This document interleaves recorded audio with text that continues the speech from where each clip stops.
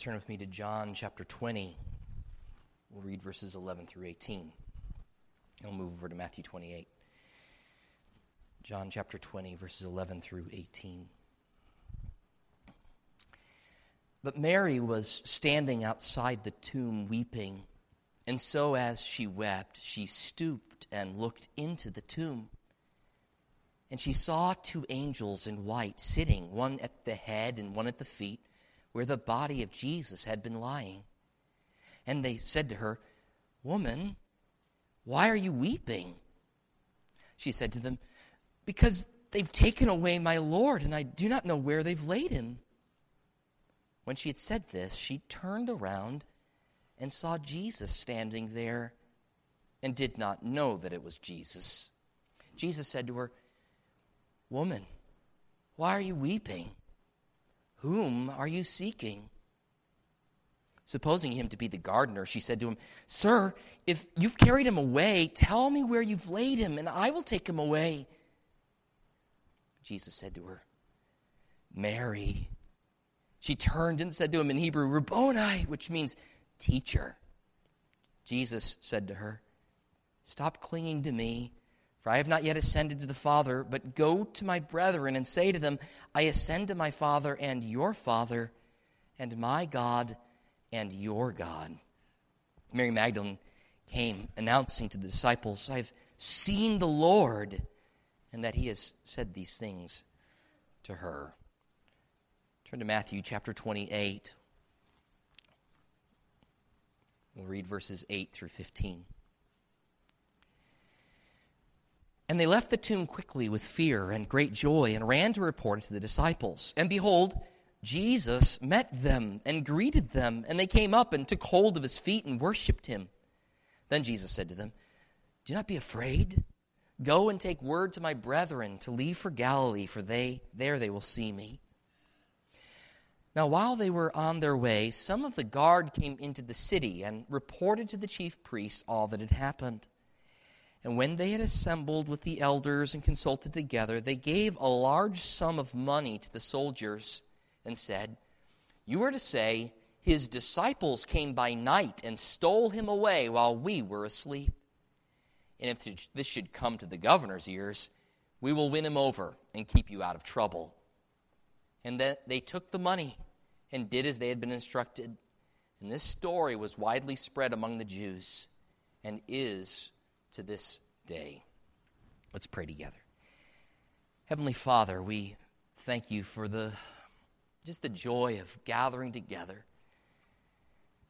and to contemplate afresh the wonderful resurrection of our Lord and Savior Jesus. I pray that these truths, the facts and details of the story would take on that new freshness. I pray, Lord, that you would give us attentiveness to your word and that you would transform us as we study it together. I pray this in Jesus' name. Amen. You can be seated.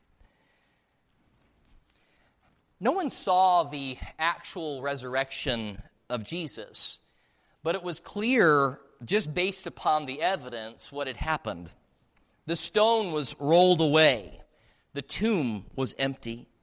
The manner in which the grave clothes were still lying there in their place, and the fact that the face napkin was folded off by itself. Angels were seen bearing witness to his resurrection.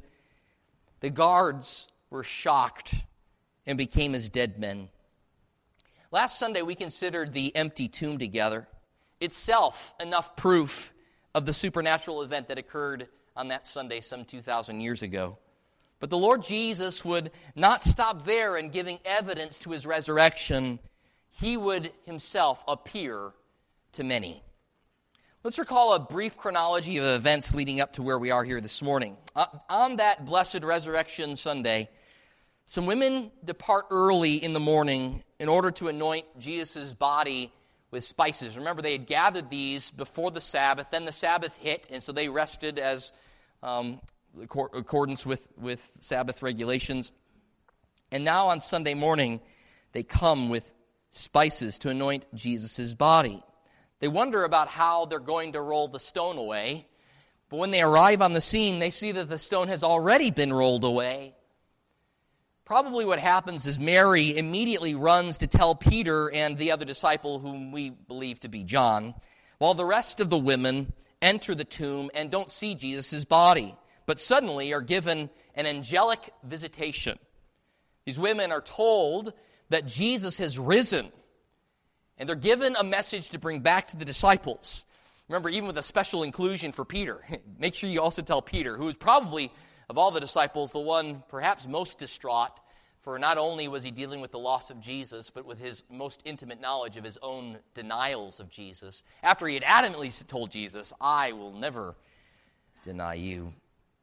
The women with mixed emotions, we're told fear and joy, run to tell the disciples. Fear out of ridicule and persecution keeps them from saying anything to anyone else along the way until they reach the disciples.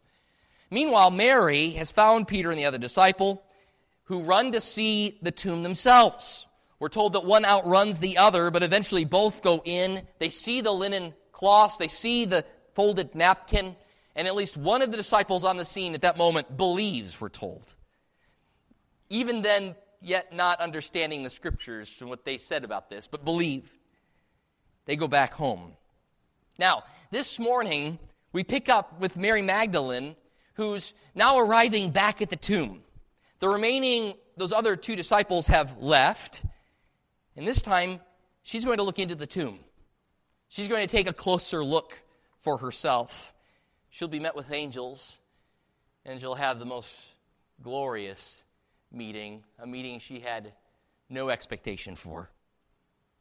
Then we'll see this same individual meet with a group of ladies who are on their way to go and tell the disciples. Meanwhile, some of the soldiers will depart and announce news of what happened to Jewish authorities. So in a sermon entitled Women and Soldiers Testify, I want to consider, first of all, the testimony of women, and then second of all, we'll talk about the testimony of soldiers. And we'll note together how both sets of testimony bear witness to the reality of Jesus' resurrection. First of all, the testimony of women. We start with Mary Magdalene. Mark reports to us in Mark 16, verses 9 through 11, that the first one that Jesus appeared to was Mary Magdalene. He also says that this one who had 7 demons cast out of her. Now, when this is not a day or time for a sermon on the endings of Mark, we'll deal with that at some point, but I will just say that same description given to Mary Magdalene is also given in Luke chapter 8, verse 2, that she was described there also as a woman who had been possessed by 7 demons, and the Lord had cast them out from her. John, though, is the one who gives us the play-by-play. Mary had discovered the tomb earlier that morning, run and gotten John and Peter, told them about Jesus' body being gone. She doesn't know anything about a resurrection. She just says, they've taken the Lord's body. I don't know where they've taken it. Peter and John come and confirm that fact, and then again leave the scene. Now Mary returns to the tomb, and she takes a closer look. She lingers there. We're told that she's weeping for Jesus. Her love for Jesus is evident. And due to this longing, we're going to see a tremendous blessing that she receives. I mentioned last time that we could guess at several reasons why the news of the resurrection first comes to ladies, especially in a culture that had a tendency to not give women a place of honor. In fact, even their testimonies were often not admissible because they weren't considered to be of the same par as a man's testimony to something. Again, just further authenticity of the account. Now, if this was a made-up account in that culture, they wouldn't make up women being the first ones to hear about that. Again, there's just these notes of authenticity here. And we also see something about the value that our Lord has for both men and women. But glorious news to be shared with women first. Certainly, like I said, many reasons have been given by many different commentators, but I wonder if the answer could be as simple as, why was it given to these women first? Perhaps because they were the ones there. They were the ones spending time at the tomb. They were the ones longing and looking for Jesus. They were the ones with desires so full that they had gathered together spices, and they're coming early in the morning on Sunday to come and anoint Jesus' body. And I think there is an attendant lesson for us here. So it is for those who attend to the things of the Lord that they receive the blessing of the Lord himself. Certainly we know that it is God's grace in operation when a man longs for relationship with Jesus. A sinful man who's dead in his sins doesn't long and love Jesus apart from a change of his heart. So we know that God's grace is operating in a person's heart who loves and cherishes and longs for more of Jesus. But it is nonetheless true that those who are devoted to meeting with the Lord are the ones who then receive the blessings of that pursuit.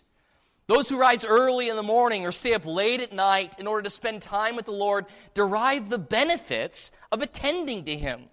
And there is no greater benefit than just knowing him more, falling in deeper intimacy and relationship with him.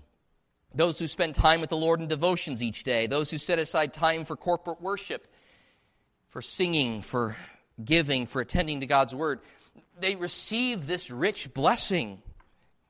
The Lord loves to reveal more and more of himself to his children. Sometimes the changes that happen are imperceptible. It's kind of like as we watch children grow, you don't really perceive differences every day, do you? But all of a sudden one day it's like, since when did they start talking like that?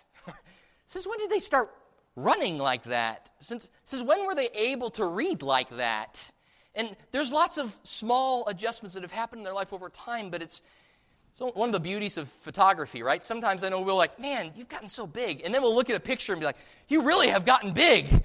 I couldn't remember how much you've grown over that time. And the change happens sometimes imperceptibly. We don't see it daily all the times. But meanwhile, over the course of a lifetime, it becomes evident that this baby is no longer a baby. Huh, moms? Your babies are no longer babies as they grow up. So it is spiritually. Those who attend to the things of the Lord, sometimes you don't notice it on a daily basis, but over the course of a year, 5 years, 10 years, 20 years, a lifetime, those who spend time with Jesus are changed. And it's not a change that's a showy change, some sort of fleshly change. Quite the opposite. It's a change that shows itself in humility, but nonetheless a life that gives glory to the Lord. When Moses spoke with God and he came down from the mountain, remember what happened with his face? His face is shining, so much so that people are scared of looking at him. He put a veil over his face. But he was transformed by meeting with God.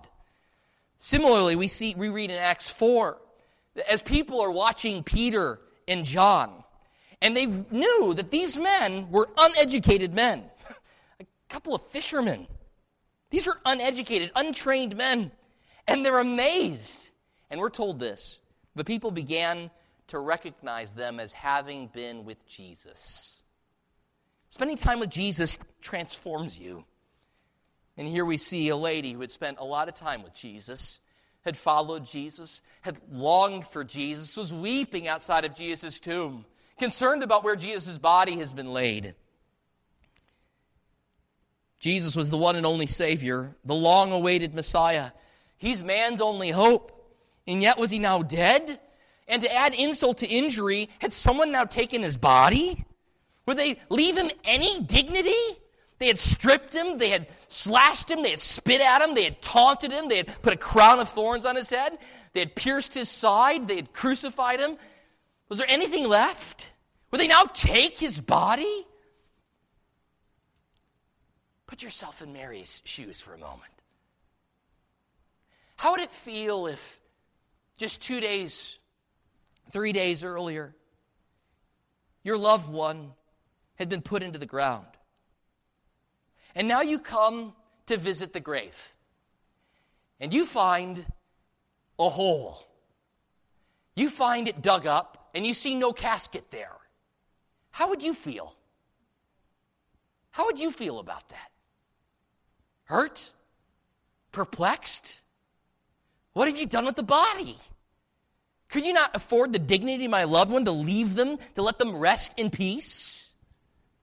How would you respond? Here's Mary. She's weeping.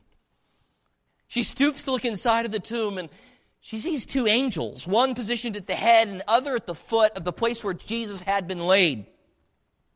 It's an interesting description given to us. I'm really curious if John, we don't know for sure, but if John meant this to bring a visual picture to our mind. There's something very significant about an angel being positioned at both the head and the foot of something in the Old Testament. The very place where the Ark of the Covenant was set up, the mercy seat on top of that, there were two cherubim, one put at the foot and at the head of the Ark of the Covenant. We're told in Exodus 25 that the Lord God said, "It's from here that I will speak to Israel." We know it is there that would sit inside of the Holy of Holies, and the high priest on the Day of Atonement would, after making sacrifice for his own sins, would then go into the Holy of Holies and sprinkle blood upon the mercy seat, which was shadowed by these two angels. I wonder if it's meant to be a picture for us that, once again, Jesus Christ was the Passover lamb. He was the atoning sacrifice. He propitiated the wrath of God on our account. He is the meeting place. God says, "This is where I will meet with you." Jesus is the meeting place between God and man. The angels ask her, "Woman, why are you crying?" I think that's where the emphasis is. Why are you crying? Why are you crying right now? The angels know what Christ has done. They see Mary crying, and they're like, this is utterly inappropriate to the occasion. They knew that her weeping was not tears of joy. They were tears of sadness and sorrow. Her weeping would only make sense, in the angelic perspective, would only make sense if Jesus' body was still there. If his body was still there, then let us all weep. Not only Mary, but all of us. For there is no hope for us if Jesus is not risen from the dead. Why are you weeping, Mary? Woman, why are you weeping? If Jesus' body was there, all of our hope would be gone. But his body was not there. So the angels are perplexed. Why are you weeping? I wonder how often the angels are perplexed by our unbelief. I wonder how often they look down and go, Jess, why are you worried? Why are you so stressed? Why are you weeping? Before we criticize Mary too much, I wonder how often we fall into similar circumstances, crying, fretting, worrying, anxious over matters for which our tears are completely misplaced. How many of the things that we worry about never even actually happen? And then of those that actually happen, how much good did our worrying do us? Right? What did it actually help? Jesus' words in the Sermon on the Mount, Matthew 6. For this reason I say to you, don't be worried about your life as to what you'll eat or what you'll drink, nor for your body as to what you'll put on. Is not life more than food and the body more than clothing? I'm going to stop there for just a minute. Jesus here is speaking about what we would consider to be like the bare bones needs. Like, I won't survive without food, eventually, right? I need some sort of clothing. What are the sorts of things that we often worry about? Are they of that sort of essential nature? Or are they of things that could go one way or the other and it really would be okay either way? Here Jesus says, don't even worry about these needs. He goes on, look at the birds of the air. They don't sow. They don't reap. They don't gather into barns. Yet your heavenly Father feeds them. Jesus' Storybook Bible, in telling this story, has a picture of birds pushing grocery carts. You see birds going to the grocery store to pick up their food for a week or a couple of weeks. And who of you, by being worried, can add a single hour to his life? Why are you worried about clothing? Observe how the lilies of the field grow. They don't toil or spin. Yet I say to you, not even Solomon, in all of his glory, clothed himself like one of these. Again, Jesus' Storybook Bible has these flowers with clothing put on the flowers, right? No, this isn't like this. If God so clothes the grass of the field, which is alive today and tomorrow is thrown into the furnace, will he not much more clothe you? You of little faith. Do not worry then about what we'll eat or what we'll drink or what we'll wear for clothing. The Gentiles eagerly seek all these things, for your heavenly Father knows that you need all these things. Seek first his kingdom and his righteousness, and all these things will be added to you. Don't worry about tomorrow. Tomorrow will care for itself. Each day has enough trouble of its own. Is that not true? Is that not true? The situation reminds me of the story from the days of Elisha. 2 Kings chapter 6. Elisha had been informing the king of Israel regarding the plans of enemy nations around Israel. And it so perplexes the king of Aram that he asks his servant to do an investigation within his own household. He says, who among us is for the king of Israel? In other words, he's saying, who's a traitor? Somebody's telling the king of Israel our plans, because before we even get there, they're already ready for us. And the servant replies, no, alas, my master, it's not a traitor, it's the prophet Elisha in Israel. He tells the king of Israel everything. He goes on to say, even the words you speak in your bedroom, he's speaking to the king of Israel. They discover that Elisha is in Dothan, and so they send horses and chariots and a great army to go out and seize Elisha. They surround the city, we're told, at night. Now Elisha's attendant wakes up and sees this, and he cries out to Elisha, alas, my master, what shall we do? What are we going to do? And Elisha replies, don't fear, for those who are with us are more than those who are with them. Elisha prays that his servant's eyes might be opened, and when the Lord does so, the servant beholds that the mountain is full of horses and chariots of fire all around Elisha. When the Arameans attack, Elisha prays, and all of them are struck with blindness. And then the scene is like, it's almost comical. Elisha then leads this huge army of blind men straight on over to Samaria, right to the king of Israel. He leads the blind army right to the king of Israel. The king of Israel looks at him and goes, oh, and again Elisha prays, and their eyes are restored vision, and there they are surrounded by Israel's armies and in front of the king of Israel. The king of Israel asks, should I just strike them all down? And Elisha says, no, give them bread and water, send them back home. And when they do that, they never have a problem with the marauding bands of the Arameans again. They never come back. I mentioned this story to say, there's Elisha's servant, scared to death, worried. And Elisha goes, why are you worried? Your worry is misplaced. Your tears are misplaced. This is all in the Lord's hands. Mary replies, though, I weep because they've taken away the body of my Lord, and I don't know where they've laid him. It's interesting here. Mary seems unaffected by the fact that she's talking to angels. She's like so kind of one-track mind on this. Where is Jesus' body? There's no recorded answer from the angels. Instead, Mary turns around and she sees a figure in front of her.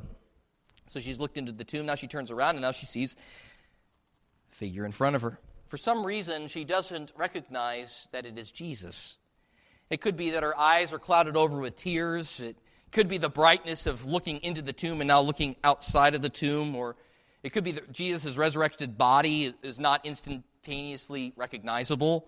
Or it could be like the experience that happened with the disciples on the road to Emmaus, who we're told specifically were kept from recognizing Jesus until their eyes are open when Jesus breaks bread and blesses it, and all of a sudden they realize that it's Jesus, and then Jesus goes away from them. Similarly, we know that the disciples, when they're out in the boats, Jesus is on the beach, they don't recognize that it's Jesus at the start until, remember, he tells them to cast the nets on the other side of the boat, they get all the fish, and then instantly Peter's like, it's the Lord! And we're told that he was not dressed with very much clothing because he was working, so he puts on his clothes and then jumps into the water and goes into shore. You gotta love Peter. So, for whatever reason, she doesn't recognize him at first. She certainly wasn't expecting to see him like this. I wonder how often we also fall into a similar condition. I wonder how often we don't perceive the Lord's presence with us. The Lord promised to never leave us nor forsake us. How often are we like Mary, before we criticize Mary again? How often are we like her? Oh, Lord, where are you in the midst of all of this? And there it is, just because we don't have eyes to see his amazing presence with us. He will never leave us nor forsake us. Jesus asks her, woman, why are you crying? Again, same question. Why are you weeping? Why are you crying? Who are you seeking? Now, Mary makes a guess here that this is a gardener. And she hopes that perhaps, as she starts to think through the ideas of that, the gardener might have been present earlier. Maybe he has seen something. Maybe he's asking me this question because he's an eyewitness to what happened. Maybe I can get some information from him. She hopes that he might tell her where Jesus' body is and that she might go and get Jesus' body and take it away.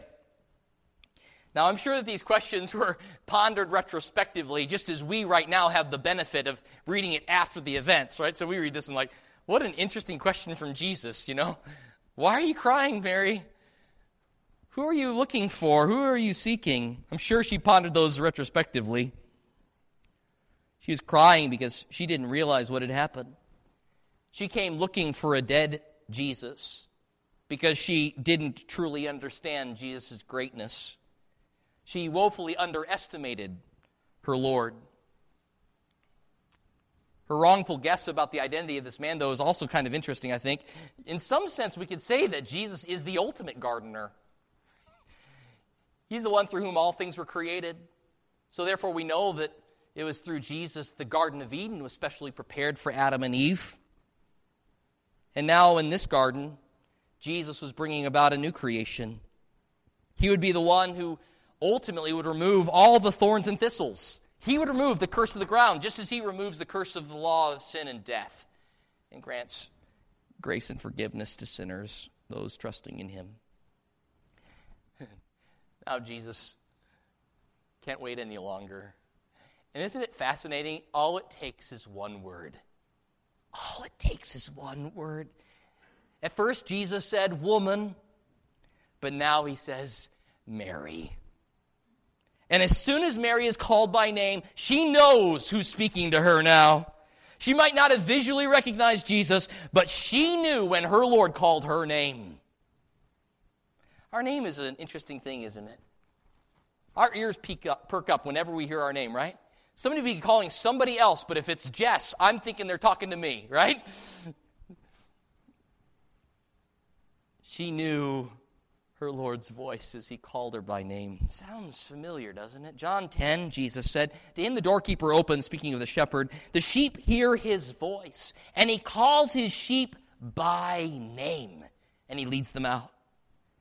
Isn't it glorious as the population continues to increase and, we're all put into categories and numbers, we're getting Social Security numbers and all the rest. Isn't it glorious to know the Lord knows our name? We're not just some number, but a person uniquely made in God's image.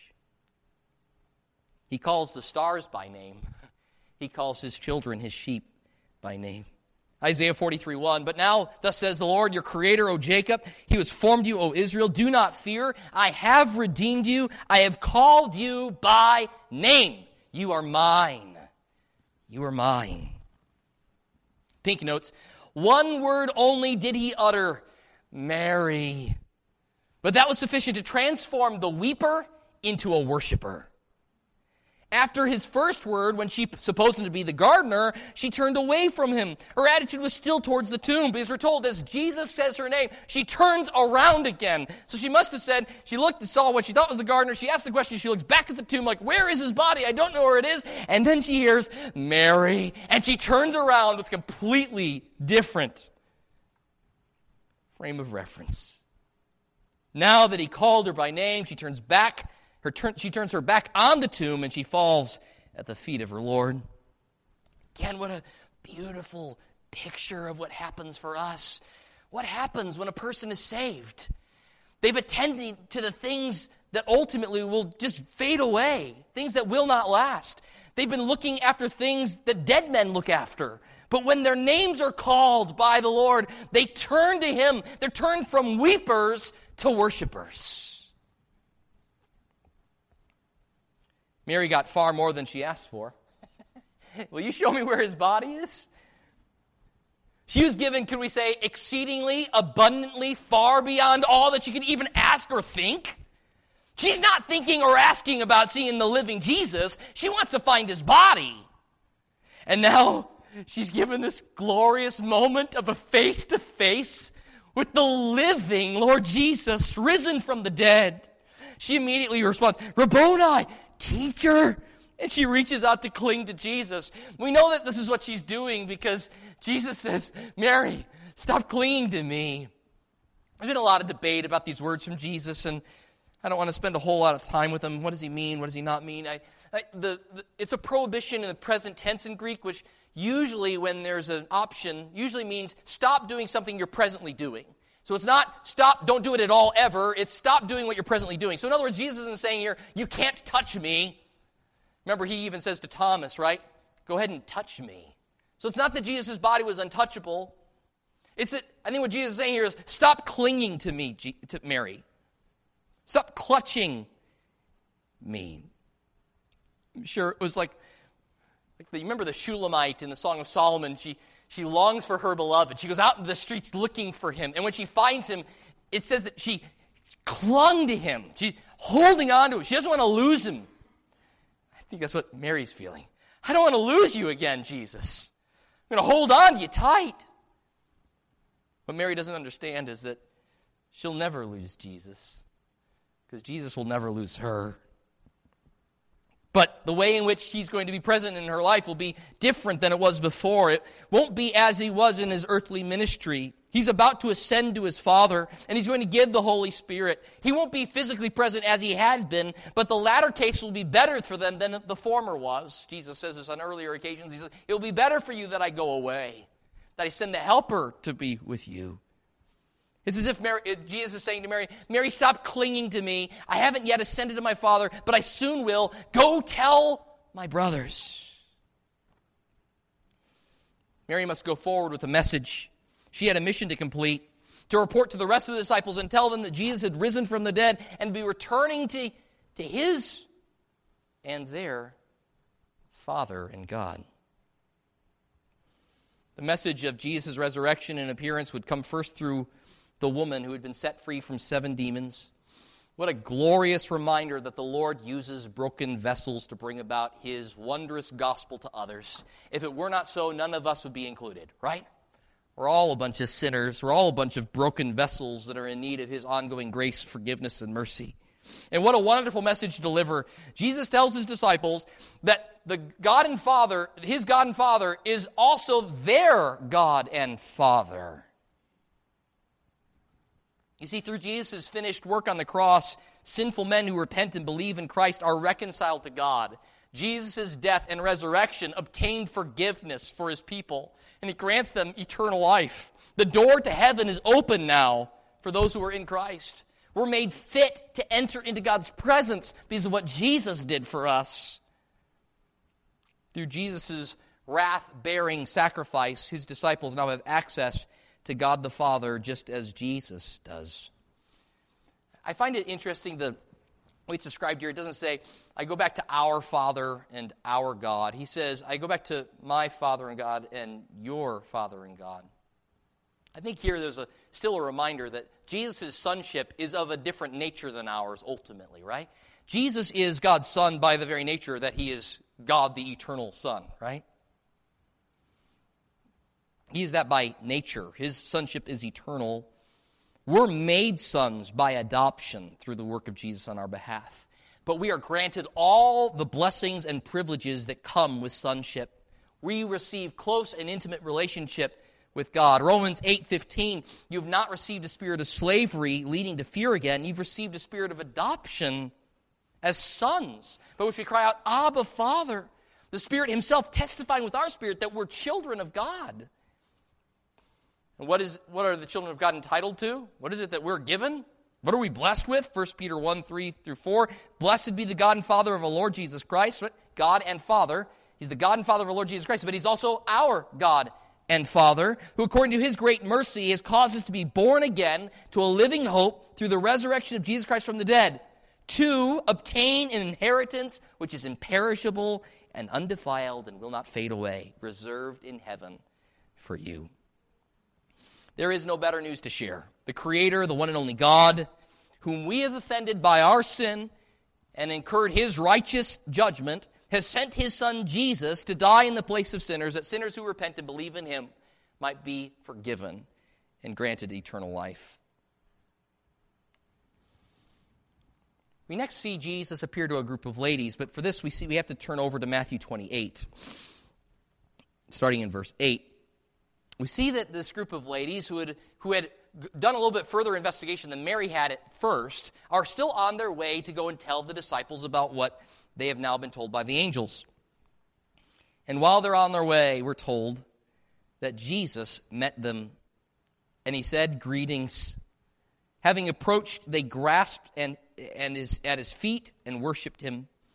Jesus said to them, "Don't fear. Go and announce to my brothers that they might go to Galilee, and there they will see me." These other women are in the midst of obeying angelic instruction. They're from this earlier announcement made to them. And in this case, the women immediately recognize that it's Jesus. See, so we have different occasions here. Here they immediately recognize that it's Jesus, and they begin to worship him. Jesus quiets their fears. He commissions them to go and tell his brothers to go to Galilee and that they'll see him there. I want to just note this real quickly, this phrase, "tell my brothers." Here he's referring to his disciples, but he calls them brothers. Now earlier, before this, Jesus said, "I now call you friends. I now call you friends." And now he calls them brothers. More intimate than the beautiful name friends. Psalm 22, the psalm which gives so many detailed prophetic descriptions of Jesus' death. Remember, Psalm 22 is this crazy psalm that just describes so many of the details accompanying Jesus' death, even before crucifixion as a Roman torture device and death-giving device was even invented. But in verse 22 of Psalm 22, we read, "I will tell your name to my brethren. In the midst of the assembly, I will praise you." We read in Hebrews 2, "For both he who sanctifies and those who are sanctified are all from one Father. For this reason, he is not ashamed to call them brethren." Tell my brothers. I'll see them in Galilee. Tell my brothers. Think of other famous stories. Remember, where are the disciples right now? They're kind of in hiding. They're worried. Even if they hadn't denied him like Peter did, they all deserted him. Remember the story of Joseph? Remember what Joseph's brothers did to him? I'm sure that they were scared when Joseph then finally says, "I'm your brother." But upon further reflection, they see that Joseph means this with love and acceptance. Even those brothers who had plotted to kill him and then decided to sell him into slavery instead, Joseph ultimately calls his brothers. Jesus calls these men who had deserted him and denied him his brothers. Again, isn't that glorious news for us? That Jesus loves sinners. J.C. Ryle said, "To trust deserters and to show confidence in backsliders was a compassion which man can hardly understand. His first thought is to bring back the wanderers, to bind up the wounds of their consciences, to reanimate their courage, to restore them to their former place." So we read at the beginning of our service today, Psalm 103. What a glorious psalm. "The Lord is compassionate and gracious, slow to anger, abounding in loving kindness. He will not always strive with us, nor will he keep his anger forever. He has not dealt with us according to our sins. He hasn't given to us in accordance with our iniquities. For as high as the heavens are above the earth, so great is his loving kindness towards those who fear him. As far as the east is from the west, so far has he removed our transgressions from us. Just as a father has compassion on his children, so the Lord has compassion on those who fear him."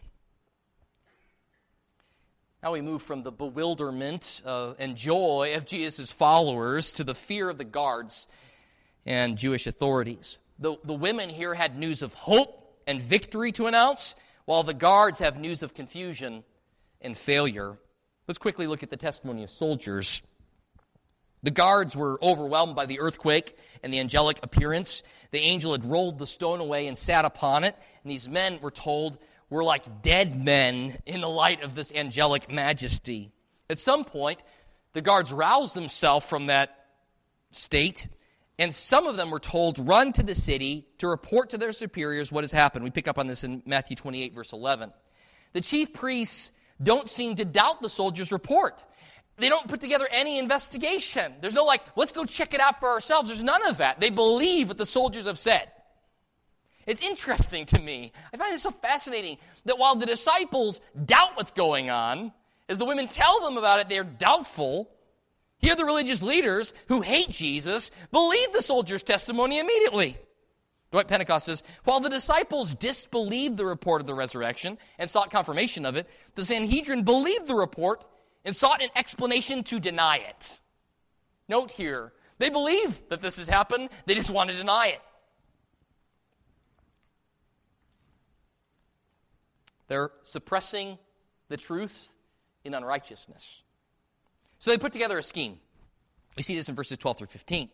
So the chief priests gathered together with the elders, and they hatched a plan. They bribe the soldiers, we're told, with a sufficient amount of silver. We don't know how much. It just says literally, with enough. They give them enough silver to tell a lie. Now, in this case, I bet that the soldiers are more than happy to find some sort of other explanation anyway, because they know their gooses are cooked otherwise. So probably might not have taken a whole lot of money to make this thing happen. But what the Jewish authorities are concerned about, remember, they were concerned this whole time about Jesus' body being stolen by the disciples. It's the reason why they put a seal on the stone. It's the reason why they put all the soldiers there at the grave. So now what they're going to do is say has happened what they were trying to prevent from happening. The action is dripping with irony. The authorities try to cover up the resurrection by advancing the very story they had worked so hard to prevent from being told, right? We don't want Jesus' body to be stolen by his disciples, so we'll seal the stone, we'll put guards in front of it. The guards say, angel came, rolled the stone back, his body's gone, we're scared to death, here we're telling you about it. And now they're saying, well, let's just say that the disciples stole his body. But all of your actions were put up to stop that from being the case. Also, these same authorities, just as a reminder, are the same ones who asked for a sign from Jesus, yet everything Jesus did, the authorities attempted to discredit or remove evidence for. This is the reason for the two readings we had this morning. When Lazarus is risen from the dead, what do they want to do with Lazarus? Kill him. Because they're concerned people are believing in Jesus because they're seeing a man who was dead now walking around. Here, when Jesus rises from the dead, they advance a lie to cover it up. Carl had read for us, they're taunting Jesus while he's on the cross. You're the king of the Jews? Come on down. Come on down, O king. We'll believe you then. We'll believe you if you come down from the cross. What's the greater miracle? Jesus to wiggle his way off the cross? Or Jesus to rise from the dead? You see, they wouldn't believe no matter what Jesus did. We see their hardness of heart. MacArthur notes, the religious leaders had accused Jesus of working miracles in the power of Satan, of being an associate of sinners, of breaking God's law by healing on the Sabbath, of blasphemy for claiming to be the Messiah and God's Son. They perverted both biblical and rabbinical justice in order to convict him. They employed blackmail to get him crucified. They used armed force to try to keep his dead body in the grave. And they now engaged in bribery to hide the truth of his resurrection. But even if that was the case, think about the story that they're telling. Even if this is the case, how would the guards know the disciples stole his body if they were sleeping when they came? Think about that for a moment. We were sleeping, and his disciples came. How can you say the disciples stole his body? You were sleeping. Unless you were awake. Were you awake, or were you sleeping? If you were awake, you could say who was there, but then why'd you let him take him? And if you were sleeping, then how do you know that they took him? And even if a group of the guards were sleeping, would they not wake up when the massive stone was moved? Or when the disciples entered into the tomb to pull out Jesus' body? And why would the disciples leave the wrappings as they did? And why would they fold the head covering the way they did? There was never a body found. Why didn't they send out emissaries to go and track down all the disciples and figure out if they could find the body? Why would the disciples still be in disbelief? Only later, after having seen the resurrected Jesus and receiving the Holy Spirit, speak with boldness and courage. Why would so many of them die for that testimony if it was all a fabrication and a lie? How could so many people claim to have seen Jesus and their stories match up? The Sanhedrin tells these soldiers, if you'll take this bribe, we'll also defend you to the governor. And the soldiers take the bribe and circulate the lie.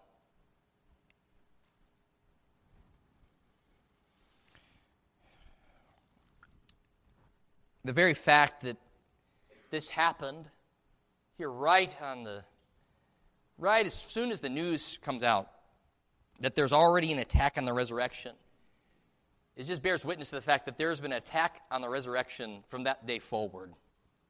There are multitudes of theories against the resurrection today that all kinds of skeptics and atheists have pushed forward. It's interesting that few of them pushed forward the plot that the Jewish leaders advanced. There's some that try to still advance that Jesus' body was stolen by the disciples.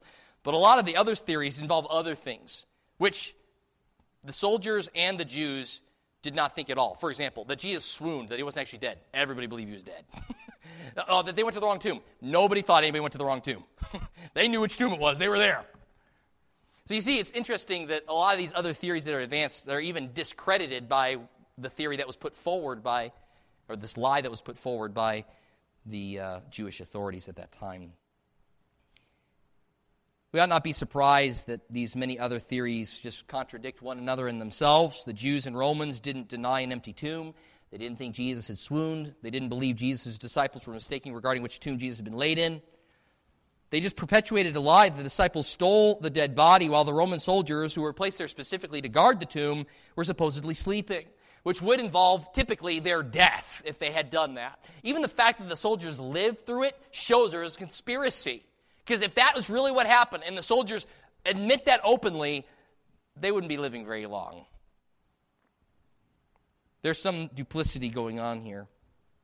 I find this is so fascinating that even this fabricated lie that's put together by the religious leaders just ends up supporting the fact of the resurrection.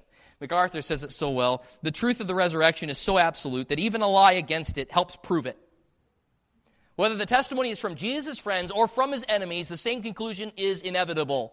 No other historical event is so thoroughly attested by sound evidence as is the resurrection of Jesus Christ. I've heard some say, if you deny the resurrection of Jesus Christ, then you might as well deny all of history. Unlike Lazarus, whom Jesus rose to life only to die again, Jesus' resurrection was quite different. He rose to an incorruptible life. Remember when Lazarus was called forth, they had to roll the stone away, and as he walked forward, they had to unbandage him. Jesus rose without need of openings and unwrappings. Death couldn't hold Jesus. Quite the contrary, Jesus brought death to death. And it is in Jesus' resurrection that mankind's only hope of salvation and life is found. So it's not strange that Satan, who comes to steal, kill, and destroy, would mount such a vicious attack against the resurrection, and that it continues to this very day. And I will just note here in closing that if the devil can't get people to deny the resurrection through one of these faulty lies and theories, then he certainly, I'm sure, would settle for just a distracted remembrance of Resurrection Sunday. Perhaps even, not to harp on this too much, but renaming Resurrection Sunday to Easter or Spring Celebration. Or perhaps filling the day in which we specifically remember Jesus' resurrection with bunnies and eggs and marshmallow peeps. Although I do like marshmallow peeps. You know, I find it interesting that there's often such a concern that we keep Christ in Christmas. But sometimes it doesn't seem to be the same concern that Christ is kept on Resurrection Sunday. We ought to have just as much passion, if I could play on words here, just as much passion for Jesus' passion as we do for Jesus' incarnation. My point is not to say you can't have an Easter egg hunt. My point isn't any of these things. Whatever you do is up to you. But what I am saying is that Jesus must be central to all that we do. The women and the soldiers agree. He's risen.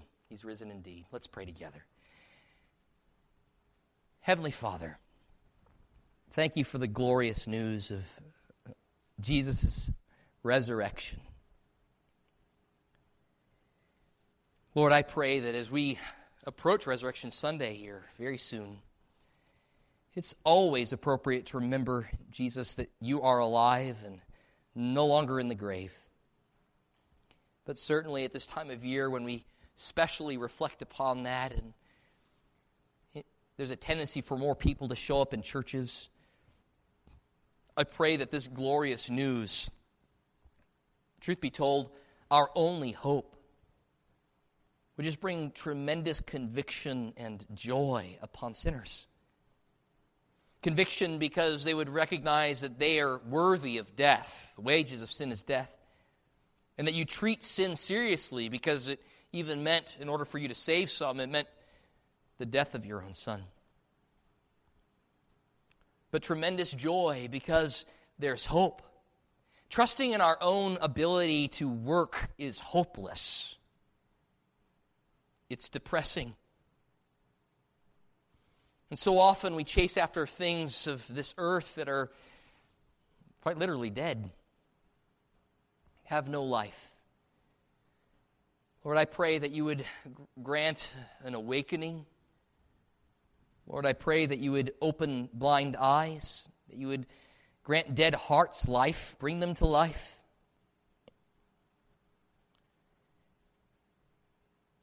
Lord, that you would advance your glorious gospel, and that we would find the same joy to this very day, announcing, just as those ladies did, Christ is risen.